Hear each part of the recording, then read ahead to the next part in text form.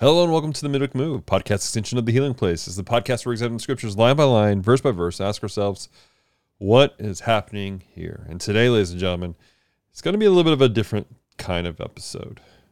Recently, one of the professors at Southwestern Assembly of God University, it's my alma mater, passed away. His name was Dr. Garland Owensby. And this hit special for me. Some of you guys remember about a year ago when we were covering the book of Acts, Garland was on the show with us discussing Acts 25. And amid that, there lots of great conversations. And I looked up to Garland quite a bit. He was a mentor. He encouraged me.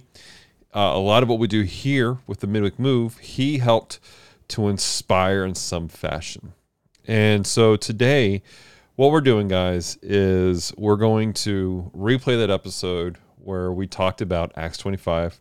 And then the back end, Pastor Scott, our lead pastor here at the Healing Place, is going to come in with some encouraging words and talking about legacy.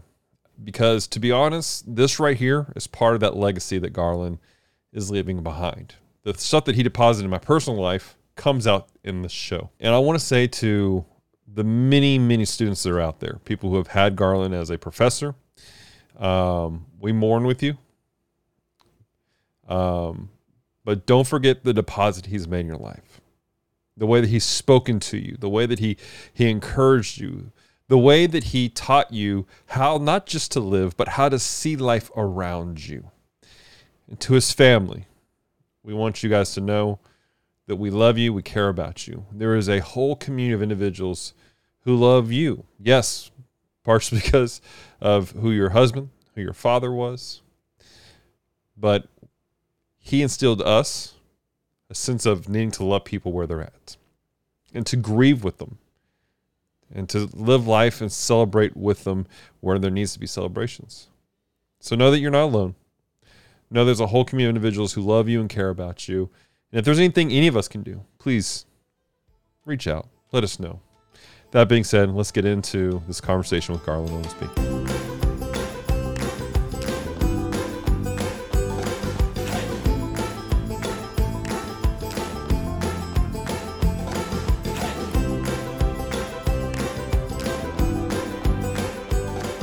Because of the way that we had to do this interview, we had some technical difficulties, so I'm afraid that the audio and the visuals won't be quite as good as what you guys are used to here, coming from us here at the Midweek Move, but the conversation is really, really good, and we really get into some really interesting behind-the-scenes aspects about what's taking place in today's chapter. So I really encourage you guys to lean in, listen carefully to what's being said, and take some notes as to what is being said, and give us some feedback. Let us know your thoughts on what's being said today.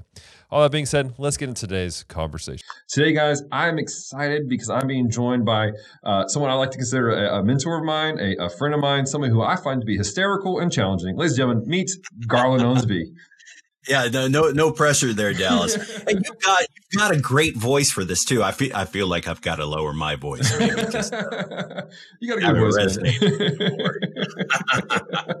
Oh man! Well, hey, thanks for inviting me out here today. Yeah, absolutely. So for those of you who don't know Garland is he's a professor at Southwestern Assembly of God University, SAGU, and you're a comedian and a father. And what else do you do? I feel like you do everything out there. I'm a husband. There you go. All right. All the well, and we host a small group of middle schoolers at our house on Sunday nights. So we're still active in youth ministry all these years later. Right. Get to travel, doing camps, convention, training, all sorts of fun stuff like that. But right now, my focus is I've got a one son that's married. Wow. And I've got two sons. One's graduated. One's about to graduate in May. So I'm just prepping to not have any kids at home right now. So there's a tinge of sadness. Well, yeah, I used to joke because our one son, when he was 15, we had to buy him a new mattress. And the guy at the mattress store kept saying, this one, it's got a 10-year warranty. And I was like, do you have one with a 3-year warranty? Something, when he turns 18 is going to be uncomfortable. And now that they're moving out, I'm sad. Oh. I love my boys. Oh, so. Yeah. It's kind of weird for you to say that age, because I remember when I was a student there 15 some odd years ago that they looked younger. Well, they're like all my boys are like 6 foot, 6'2". They're great guys and posing. If I went to school with them, they would have beat me up. So, you know. Wow, that went dark quick. So, oh man. So one of the things I love about our show here is that we bring in a lot of people who have different perspectives, that have a lot of different worldviews, and have a unique voice. I've mentioned this several times in the past, but Garland, I'm excited about you because you have a unique voice in the fact that you are a teacher, and but you are currently teaching a couple of specific classes that actually are in the background of this book. What are those classes you're teaching over there at Second? Well, a few things. I teach a class called Bible Study, which it's introductory hermeneutics. Right. And I kind of the first day of class, I tell them, I said, my job is to help you understand the Bible so that you can be the best, deacon or the best small group leader, because we have people that aren't going to become pastors in that class. Right. And then the other side is I say, my goal is to keep you out of a cult. Right. And so we teach them, how do you find the Greek? How do you find the Hebrew? How do you find the historical cultural background? Those sort of things. And really trying to empower every student, regardless of their major, that they too can interpret scripture. So that plays a role. But the other one that I don't teach often it's called Pastoral Epistles and Thessalonian Epistles. And what we're able to do with just about every single one of Paul's letters is to go, this is where he was in the book of Acts. Right. So the pastoral epistles they're the only ones that we can't go, all right, we know exactly where this is placed in the book of Acts. And that's a whole nother, rabbit trail to go down. But we know when he's writing Thessalonians, it's not too long after the events that are going to happen here in Acts 25. Right. So it's really interesting because these are the background things. And when you understand, this is the reason why it's important to read not just a portion of the scriptures, but the entire context, because the picture becomes so much more dynamic. When you get to the pastoral epistles, you guys need to come into it with understanding that Paul's been in prison for 2 years. He's been doing all these things. And again, I want to encourage you guys to check out last week's episode. We left off with Felix leaving Paul in prison, basically for 2 years, expecting a bribe from him and him not being willing to give that up. And then there's this change of power. And he's like, all right, well, I'm out. See you, Paul. Just left him in prison, which now brings us to chapter 25. So let's just jump right into it. Starting in verse 1, it says this. Now, when Festus had come to the province, after 3 days, he went up to Caesarea to Jerusalem. Then the high priest and the chief men of the Jews informed him against Paul, and they petitioned him, asking a favor against him, that he would summon him to Jerusalem while they lay in ambush along the road to kill him. What's this happening here, Garland? It's interesting because we look and we go, oh, this is corruption. Really, to the Romans, it was just a way of life. This is what you did. We know historically 50% of the Roman population they were enslaved. Right. And it's not the harshness that we think of today. Even though I do not want to make every part of this equal, but it's almost like being a minimum wage worker where it's easy for somebody to go, why don't you just quit and get a job? It's like, you don't understand. I live paycheck to paycheck, sometimes day to day. Right. I can't just pick up and leave without hardship. Right. And so since there was no social safety net, there was no Medicare, there was no, Social Security, anything like that. And so you were dependent upon your family, or you were dependent on somebody who was really rich to take care of you. And that person was called the patron. And so the whole Roman Empire, if you want to, it's almost like The Godfather, It's like, okay, you're the patron and I'm going to come to you and I'm going to ask you for a favor.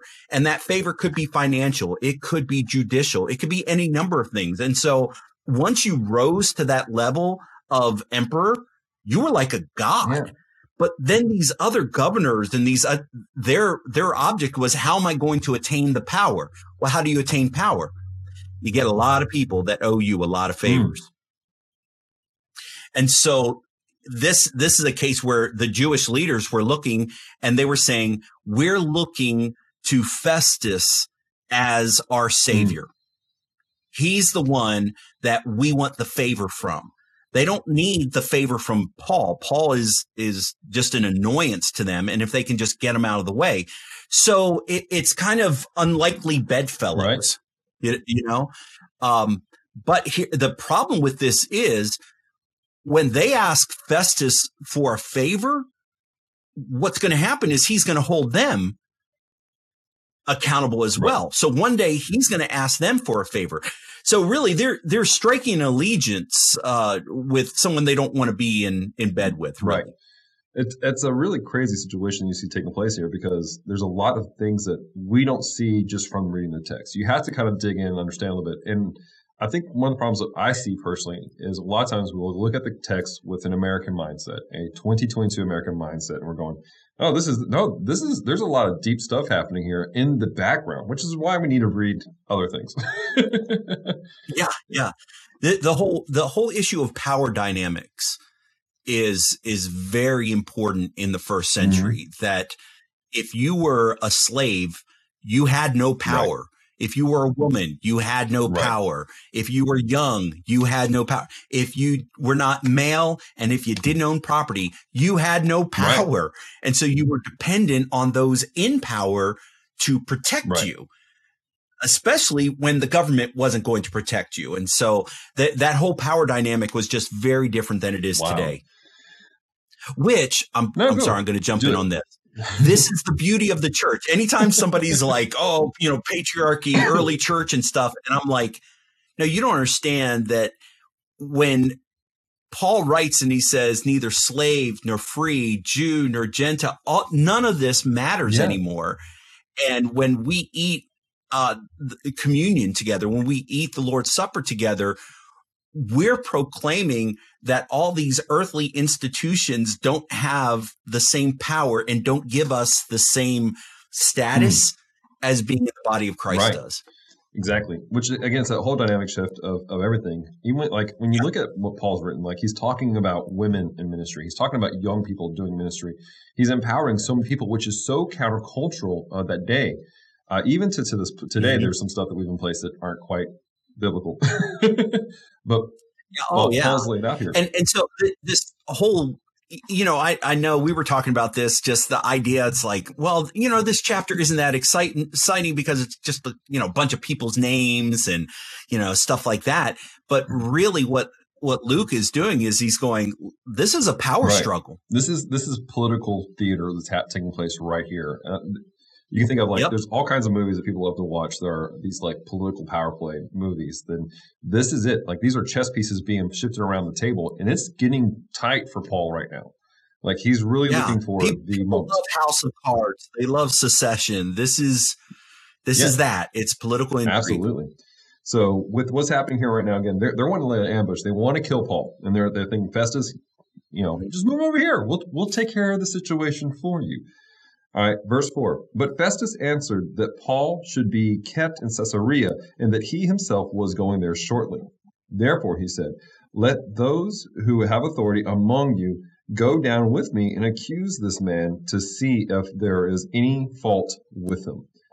And when he had remained among them more than 10 days, he went down to Caesarea, and the next day, sitting at the judgment seat, he commanded Paul to be brought. Now, before we can see what Paul is happening here, it's interesting because Festus is not, he's new to the area. He's taking charge. I think it's interesting in the fact that he's not just going, okay, let me do this. It's almost like I'm going to take care of this, but you're doing it on my terms. I'm the guy in charge. You guys come to ask me for favors, but we're doing it my way. And he's kind of throwing it back in their court. But again, at the same time, he can't just hand over Paul. What is stopping him from just handing over Paul to these Jews in this situation? Well, part of this is showing his dominance as a new leader, that he is not going to be swayed by the Jewish leaders.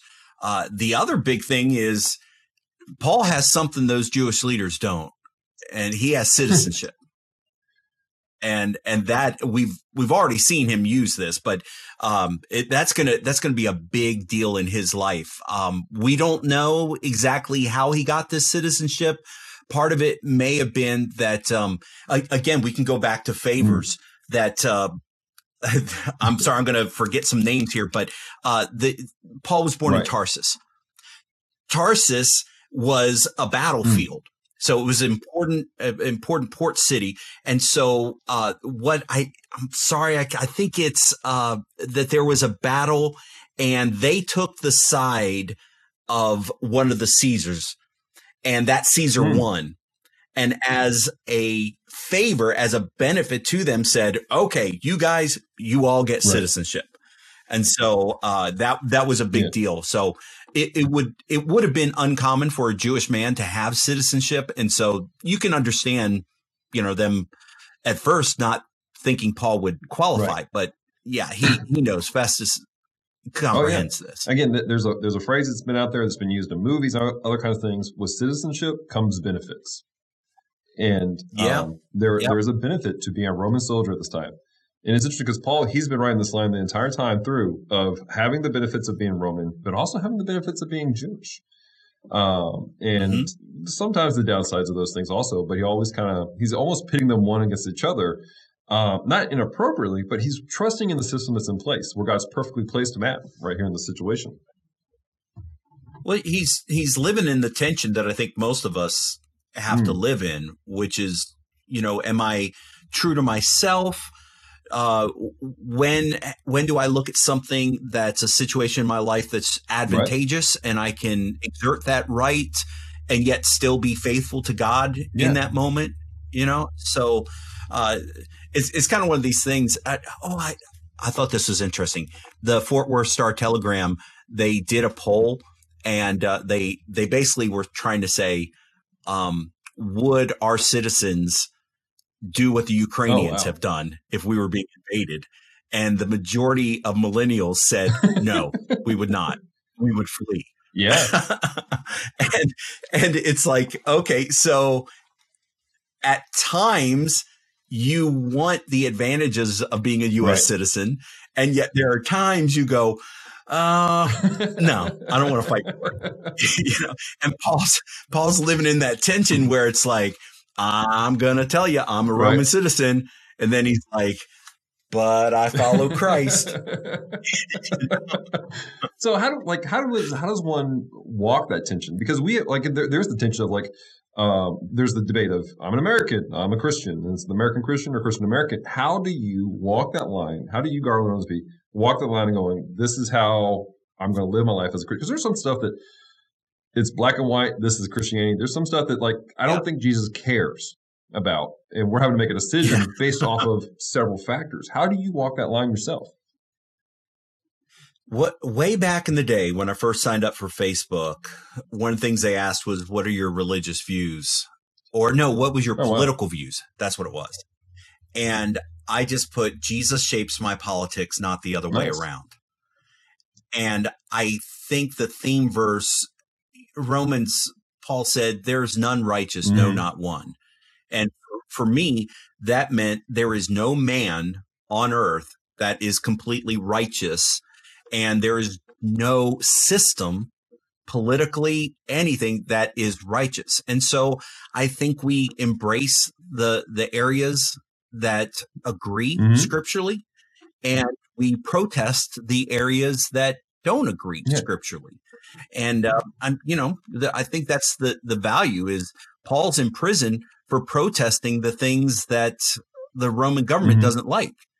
And some of that's just a misunderstanding. Sure. They misunderstand thinking that the Messiah is somebody that's going to overthrow the government. So to me, it's like, I'm going to vote. And I know there's the whole thing where some people are like, lesser of two evils. God's never told me to vote for evil. But I do not think that God would advocate for us not being involved in any process just because it's broken. Totally. I mean, Paul's in a process right now that is broken, and he's using it. He's walking through it as above board as he possibly can in the situation that he's in. Yeah. Something else to point out on this is today, when we think about it, we can figure out how much it costs and how much private prisons make from jailing people. That's not their system. And we're going to see this once Paul does end up in prison. If your family doesn't take care of you, and if you don't have some patron that's sending you food and clothing and caring for you in prison, you're going to die there.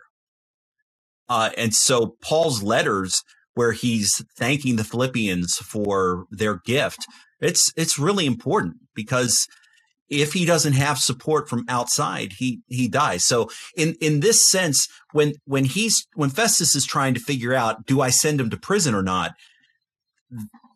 This isn't about really doing the right thing with justice. This isn't about doing the right thing when it comes to justice. This is about politics. Like, if I get rid of Paul, how does this benefit me with the majority of people? And the majority of people are still following the Pharisees and Sadducees and the priests and the Judaic system at this point. Totally. All right, continuing on, verse 7.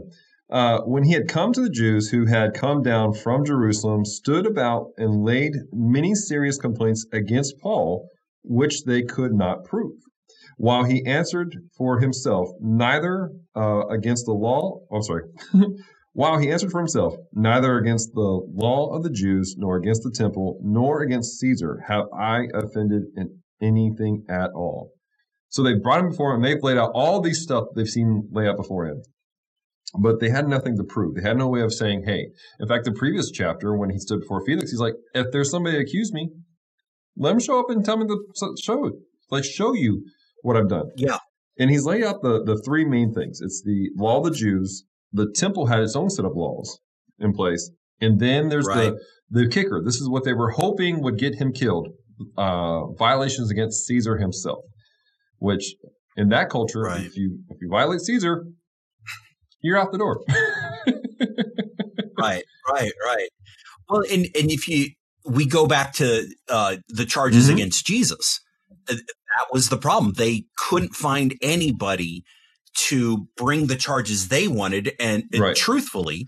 And so what they had to do, they had to pay a couple witnesses, because under Jewish law, you still needed two witnesses to corroborate that somebody had said something or done something. Which is where the two or more comes from. Yes. And so with this, it's like, okay, these are serious charges, but you don't have any credible witnesses, to come against this. Really interesting how we see this. A lot would happen to Jesus actually happening out with Paul at the same time. Like, Paul's really suffering similar, not the same, but similar way of Christ, of false accusations, having to go through certain political stuff at the same time. Verse 9. But Festus, wanting to do the Jews a favor, there's that favor aspect that we talked about earlier, answered Paul and said, are you willing to go up to Jerusalem and there be judged before me concerning these things? Now, before he didn't allow them to go, we'll come to Jerusalem. Why is he suggesting it now as a favor? Well, I think it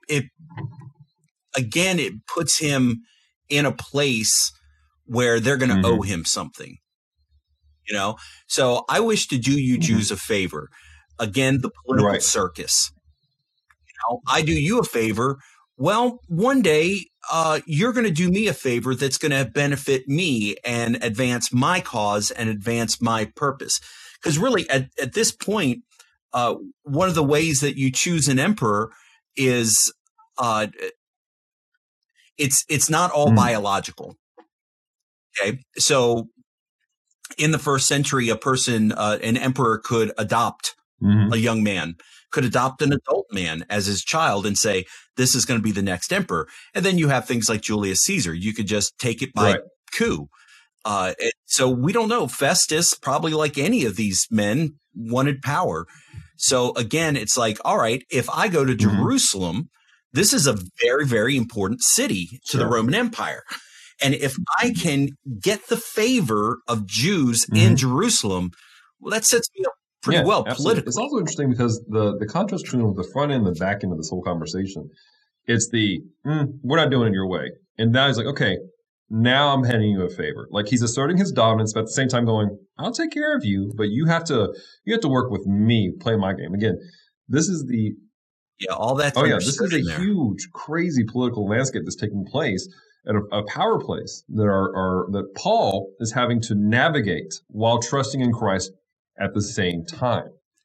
And again, I know a lot of people, there's not to get political here, but there's a lot of people that they get angry at politics and they try to manipulate things. You can't do that. The system may be corrupt, but you're living in the system. And you've got to trust Christ as you walk through it. Well, if you look, basically what Paul's saying is my hope isn't in whether the Jews are happy with me, and my hope isn't whether Rome is happy with me. That's not ultimately the goal for him. Yeah, it's Christ alone. Yep. Verse 11. For if I am an offender or have committed anything deserving of death, I do not object to dying, which I think that's a bold statement. He's like, if I did something wrong, kill me. He's like, I am willing to take the punishment that's set before me by the legal standards if they're real. Like if I legitimately have violated these things, I deserve the punishment. Well, and this goes along. Remember, Gamaliel earlier went and is just like, listen, if this thing is of God, just we'll let it go. And if it's not, it'll fizzle out. And he gave, 2 other references. He goes, this happens. He's like, we don't want to make martyrs out of these guys, because martyrdom is what makes an issue explode. And so there's that. But I love that it reemphasizes Paul's ideology that if I live, that's good. There's a purpose for my life. But if I die, I'm going home. I'm going to be in heaven with Jesus. And so it's kind of the one thing. It's like we can get so stressed out about earth and all the things. Okay. So I told my wife, I said, I read an article where the U.S. government has updated their guidelines on nuclear fallout. Yes, please continue. Yeah. And, I told her, I said, well, one of the things that was fascinating is it basically kind of said, hey, if you're not within 60 miles of this, just stay inside and you'll be okay. It's like, I'm not trying to diminish the impact, but it's like, unless you're right there in the zone, just give it time. The earth is going to spin and it'll go away. It'll be fine. But I told her, I said, you realize how many people are dealing with anxiety because of this? It's like, is today going to be – we call the return of Christ the blessed hope. I've always thought it's like, all right, if I was going to get mugged, people go, oh, there's nothing in your wallet that's worth your life. And I'm going, there's nothing on earth that's worth my life. You can have it all. You can you want to string me up? Fine. You want to shoot me in the head? Fine. Great. So while I'm here, I'll live for Christ. And if you kill me, I'll be with Christ. So this whole I'm going to kill you thing. Can't threaten me with a promise.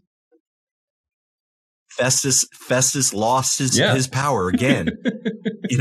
The Jews have lost. They don't understand. You ever hear this thing? It's like they're playing checkers and Paul's playing chess. Exactly. That's exactly what's going on here. Again, this is his mindset. He's like, to die is gain in so many ways. Yeah. And he's okay with that. Yeah. I mean, he's okay with dying. He's like, this is the law. Fine. Here's Jesus. I'll go out telling you who he is. Yeah. The beauty about Christianity is hope. Is do whatever you want, and life can be miserable. This isn't the end. To be continued. So, yeah. All right. The rest of verse 11 goes, but if it is nothing in these things of which these men accuse me, no one can deliver me to them. I appeal to Caesar. So again, he understands the law. He knows what's going on. He's like, there's nothing for them to accuse me of. So I'm going to go to Caesar. I'm going to the top dog right now. I'm wondering if some of it is he knows that if I go with them, that the ambush is going to take place. There's nothing here that says that he knows this, but he's smart enough to know these guys might try to kill me. Yep. Well, and by appealing to Caesar, let's put it this way in modern terms, he's in protective custody. Because if something happens to him on his way to Caesar, and now there are a whole bunch of issues beyond just Festus and his little gang. Absolutely. Again, he's got to take care. Festus has to take care of Roman interests first. Roman interests is don't kill Roman citizens, plain and simple. Even if you don't like them, you got to protect them. It's one thing for a Roman to kill a Roman. It's almost like the whole don't mess with my sibling. I'll mess with my sibling, but you can't touch my sibling, right? It's one of those things. Don't touch a Roman. Yeah. We'll touch the Romans, but you out there, you can't touch Romans. And that's what he's dealing with in this situation. Yep. All right, verse 13. And after some days, verse 12. Then Festus, when he had conferred with the council, answered, "You have appealed to Caesar? To Caesar you shall go." You know what? Fine. Rock and roll. Verse 13. And after some days, King Agrippa and Bernice came to Caesarea to greet Festus. When they had been there many days, Festus laid Paul's case before the king, saying, "There is a certain man left in prison by Felix." And it's interesting he says that specifically. To me, I'm maybe just reading too much of it, but I'm going, is he just throwing Felix under the bus? He's like, so I'm dealing with this thing that was left in my lap by the last guy. Yeah. I mean, in any case, it's like most of us. We want the credit when things go well, and we want to shift the blame when they don't. And I think Festus is realizing, okay, this is going to Caesar. Do I really want this to be noticed in Rome? That I couldn't handle this on the local level. And so I could see him going, listen, I'm taking care of this the best that I can, but it wasn't my problem to start with. Exactly. Which is another sign of poor leadership, in my opinion. Own your mistakes. We say that, an adult, if you're an adult, you don't blame it on somebody else when it really is your problem. Exactly. I was in class the other day and I was explaining something, and somebody was having trouble getting some software to work, and they're like, "So I just don't do it." And I went, "If your GPS goes out, find a gas station, get a map. If you're camping, wait for the sun to rise or the sun to set, navigate by the stars." Said you've got to learn how to be persistent. You just can't give up. So, okay. Oh man, so just kind of a super side story about the whole owning your mistakes, everything like that. We were talking about before the show about there's another professor that used to be at SAGU that joined the dark side, gone somewhere else. Dr. Magruder. And Magruder was my preaching prof when I was at SAGU. And I used to tell people, I was like, look, this is where I learned how to do stuff. And I teach kids how to preach here at our church. That's one of the things I've done several times, is teach a lot of our young people how to preach, how to prepare a message. I said, look, and I tell people when I preach, if you like my preaching, blame Magruder. If you don't like my preaching, it's my fault. Yeah. So, all right, but completely off topic. The thing I say in youth ministry is, the youth pastor is never going to leave the church because he hates the youth ministry.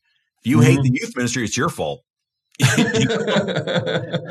the one that built it, right? So good.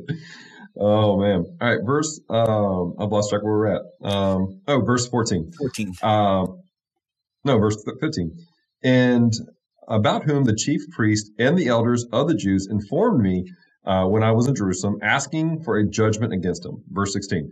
To them I answered, it is not the custom of Romans to deliver any man to destruction before he is accused, before the accused meets the accusers face to face. It has opportunity to answer for him concerning the charge against him. So again, this is him laying all the cards on the table, going, look, I'm handling everything above board as best as I can. This is a terrible situation. These Jews just want me to throw Paul out there, but I'm taking care of the Roman. And in the process there, it's in the process. It's not our custom. That's not what we do. There's a little bit of an elitist thought there too. We're not like because there was definitely a distinction between Jew and Gentile, and the Jews didn't like the Gentiles and the Gentiles didn't like the Jews. And so now the Gentiles are in charge.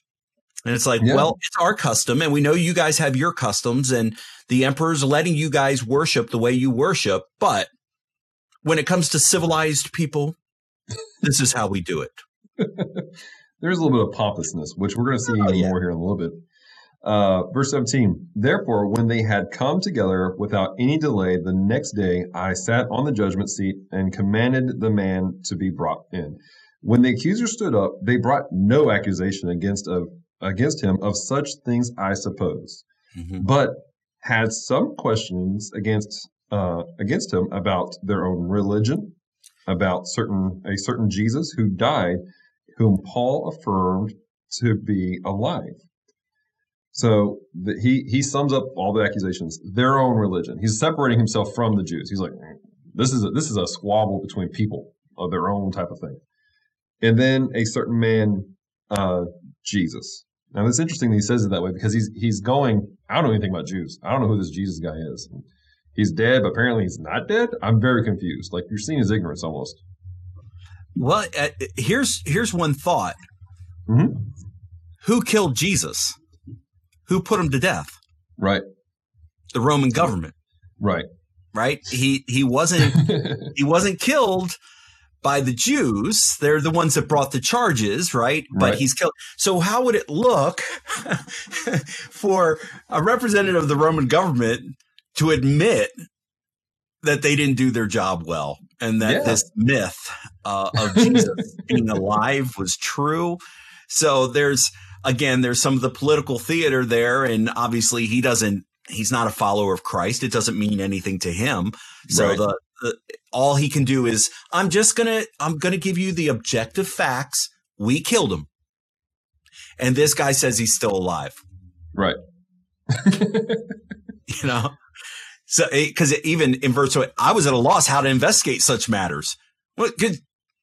He's not there, what are we going to do? So, because part of the thinking was that the apostles had stolen his body out of the grave. So obviously Rome is going to admit, there's no one in that grave, but here's the reason: grave robbers. Yeah. That's common, Yeah, totally. So again, he's just laying everything out there for Agrippa here. We'll jump down to 21. But when Paul appealed to be reserved for the decision of Augustus, I commanded him to be kept till I could send him to Caesar. So that whole being kept there, it was saying that he's like, look, he's being kept, he's being secured, nothing's going to happen to him. Again, Romans take care of Romans. Doing my job. And we're going to get through this process as quickly as we want to get. Verse 22. Then Agrippa said to Festus, I also would like to hear the man myself. So he's intrigued. He's like, this is a weird thing taking place, which is interesting. I think a lot of people feel like in these terrible situations, God should just remove us from him and we should just, move on. The fact that Paul's willing to walk this journey out above board as he is, it's actually opening the door for more people to hear the gospel. It's actually giving more opportunity for people to hear who Christ is and the effect that he has had on Paul's life and others. And this is completely a side type of thing, but I want to encourage folks, if you're going through hard times, it may be an opportunity for you to share the gospel to folks who would never hear it before. One of the things that I was reading was about Agrippa is that he had a better familiarity with Jews and Jewish custom. And so for him, it was like almost bringing in a lawyer with a better expertise. So Festus is going, I'm not really familiar with all this stuff. And Agrippa's going, I've got more experience. Let me listen to him. Maybe I can give you some advice with the more experience I have with Judaism than you do. Yeah. But that's cool. So again, I'll do you a favor. All the favors taking place here. Verse 22 or 23. So the next day, when Agrippa and Bernice had come with great pomp and had entered the auditorium with the commanders and the prominent men of the city, at Festus's command, Paul was brought in. And Festus said, King Agrippa, and all the men who are here present with us, you see this man about whom the whole assembly of the Jews petitioned me both at Jerusalem and here, crying out that he was not fit to live longer. But when I found that he had committed nothing deserving of death, and that he himself had appealed to Augustus, I decided to send him. So that's interesting. He said that the whole, like, he's done nothing to deserve. Like, I found he's innocent for the most part. I almost wonder if Caesar, if Paul had not said, let him go to Caesar, he says, not judge me now, if he could have gone free at that moment. But because he had said, I want to go to Augustus, then he was forced, okay, you're going to go to Caesar then. Yeah, totally. I'm going to do a little side note. Yeah. I found he had done nothing deserving of death. Do you know what the Greek word is for death in that verse? Thanatos. Are you for real? Yeah. I had no idea. Thanatos. It sounds like somebody's name. Yeah, somebody. It's kind of a snappy name. So he's making that appeal to the emperor. So it's like, okay, well, it's his right. He can do that. And we maybe could have resolved this, maybe not, but we don't know. We don't know what Festus would have done in that case. Right. Verse 26. I have nothing certain to write to my Lord concerning him. Therefore, I have brought him out before you, and especially before you, King Agrippa, so that after the examination has taken place, I may have something to write. For it seems to me unreasonable to send a prisoner and not to specify the charges against him. What has he just said in this situation here? Yeah, he's looking for something, kind of grasping at straws. It's like, well, if I send him to Rome, I'm not sending him as someone who's broken Roman law. Right. And so I'm really kind of trying to figure out, as a citizen, he has the right to appeal to Rome, but I'm going to send him, and Rome is going to go, well, this is none of our business. Why are you wasting the court's time with a charge that it would almost be like you're making a small claims court in the Supreme Court. This isn't really where we handle these things. Right. So Festus is like, I gotta have some Roman validity to send him on to the emperor. It's it's Paul's right to appeal to the emperor, but he's going to go there and it's going to be the same charges that are religious. And now we're back in the same Jesus situation. Right. That we've got, are we going to have to make up charges that this man was saying he was going to overthrow and become the emperor? We got to figure out something to write if we're going to send him on to Rome. Yeah. So a lot of, again, we said this at the beginning, there's a lot of power plays taking place, a lot of political theater taking place. There, again, while on the surface, this is just this is what's happened. Underneath it, all this shifting everything, it is political theater 101 taking place here. So Garland, there's a really good book. I'm sure somebody's referenced this, but it's Misreading Scripture with Western Eyes. Okay, have you heard of that one? I have not. And it's co-written by a professor and a former missionary to Indonesia, and so they bring different understandings and really go behind the text. But one of the things they say that is very appropriate to what we're talking about is the things that are said without being said. And it's the stuff that's implied because culturally we get it. Right. So like somebody does you a favor, and of course in our culture you go, well, thank you. Right. But the thing that's not being said is, well, one day they're probably going to ask you for a favor, and you're going to choose whether you do it or not. Right. Well, the thing that's not being said here is, no, Festus, when they say respect, remember Bernice and Agrippa show up to pay their respects, as we would say. Well, it was probably literally payment of respect. And so there was probably an exchange there. It's more than just, hey, we just want to say hi. You moved into the neighborhood. So there are things being said. And that's one of the benefits to reading this historical cultural background and understanding what was being said without any words being used. Yeah, totally. Absolutely. So what's your big takeaway, Garland? If you were to sum up this chapter, what's something you would walk out in your own life with this? My big takeaway is there is a system and there is a process, and we're going to trust the system and the process to do what's right. But we realize that that system and that process are being administered by fallen people, by sinful people. Yeah. And so ultimately we place our hope in the same place that Paul placed his hope, that if I die in prison, which he did, if I'm executed, which he was, I did the right thing. Right. I did the right thing. And ultimately this world has zero power over my eternal life. Exactly. So good. And I want to kind of expound on that. He was failed by a political system and a religious system. Paul was a Jew. He lived as a Jew. He said he was a Jew of Jews. He just believed in fulfillment of everything that Judaism was looking for, which was Jesus as the Messiah. And so he was failed by, he worked within and lived by corrupt systems on every side of life. It's not just like some people there's a lot of church hurt out there. It's because people put too much stock in people, not realizing their pastors, their bishops, their Sunday school teacher, everybody, they're just as flawed as them. And our governmental people are the same way. And we have to be willing to go, man, I'm so sorry. You know, you have fallen for whatever reason. But that's not going to affect my relationship with Christ.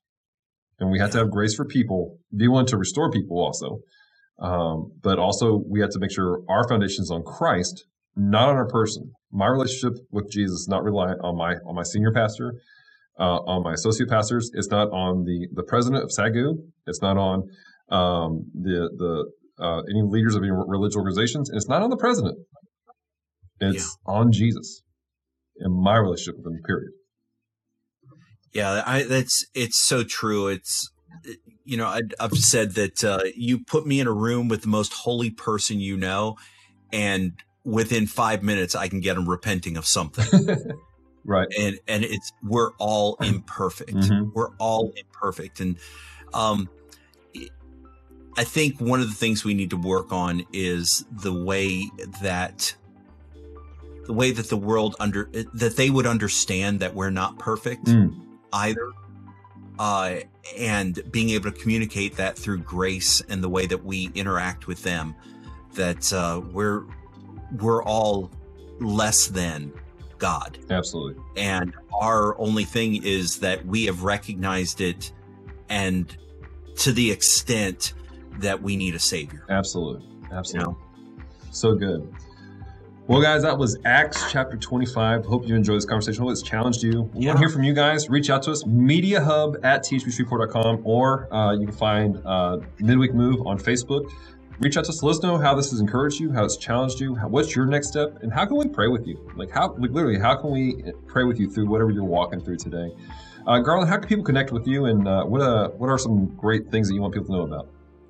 Yeah, well, my website is garlandowensby.com, and I'm sure in the show notes or title or something you'll have the spelling of my name, but garlandowensby.com is my website, and I do comedy. You can find that on Spotify and iTunes and Amazon, all those places. So if you thought anything I said was mildly funny, I can tell you that there's better stuff. But then I think most of all that years ago, I felt my calling was to train ministers, specifically to train them to reach adolescents.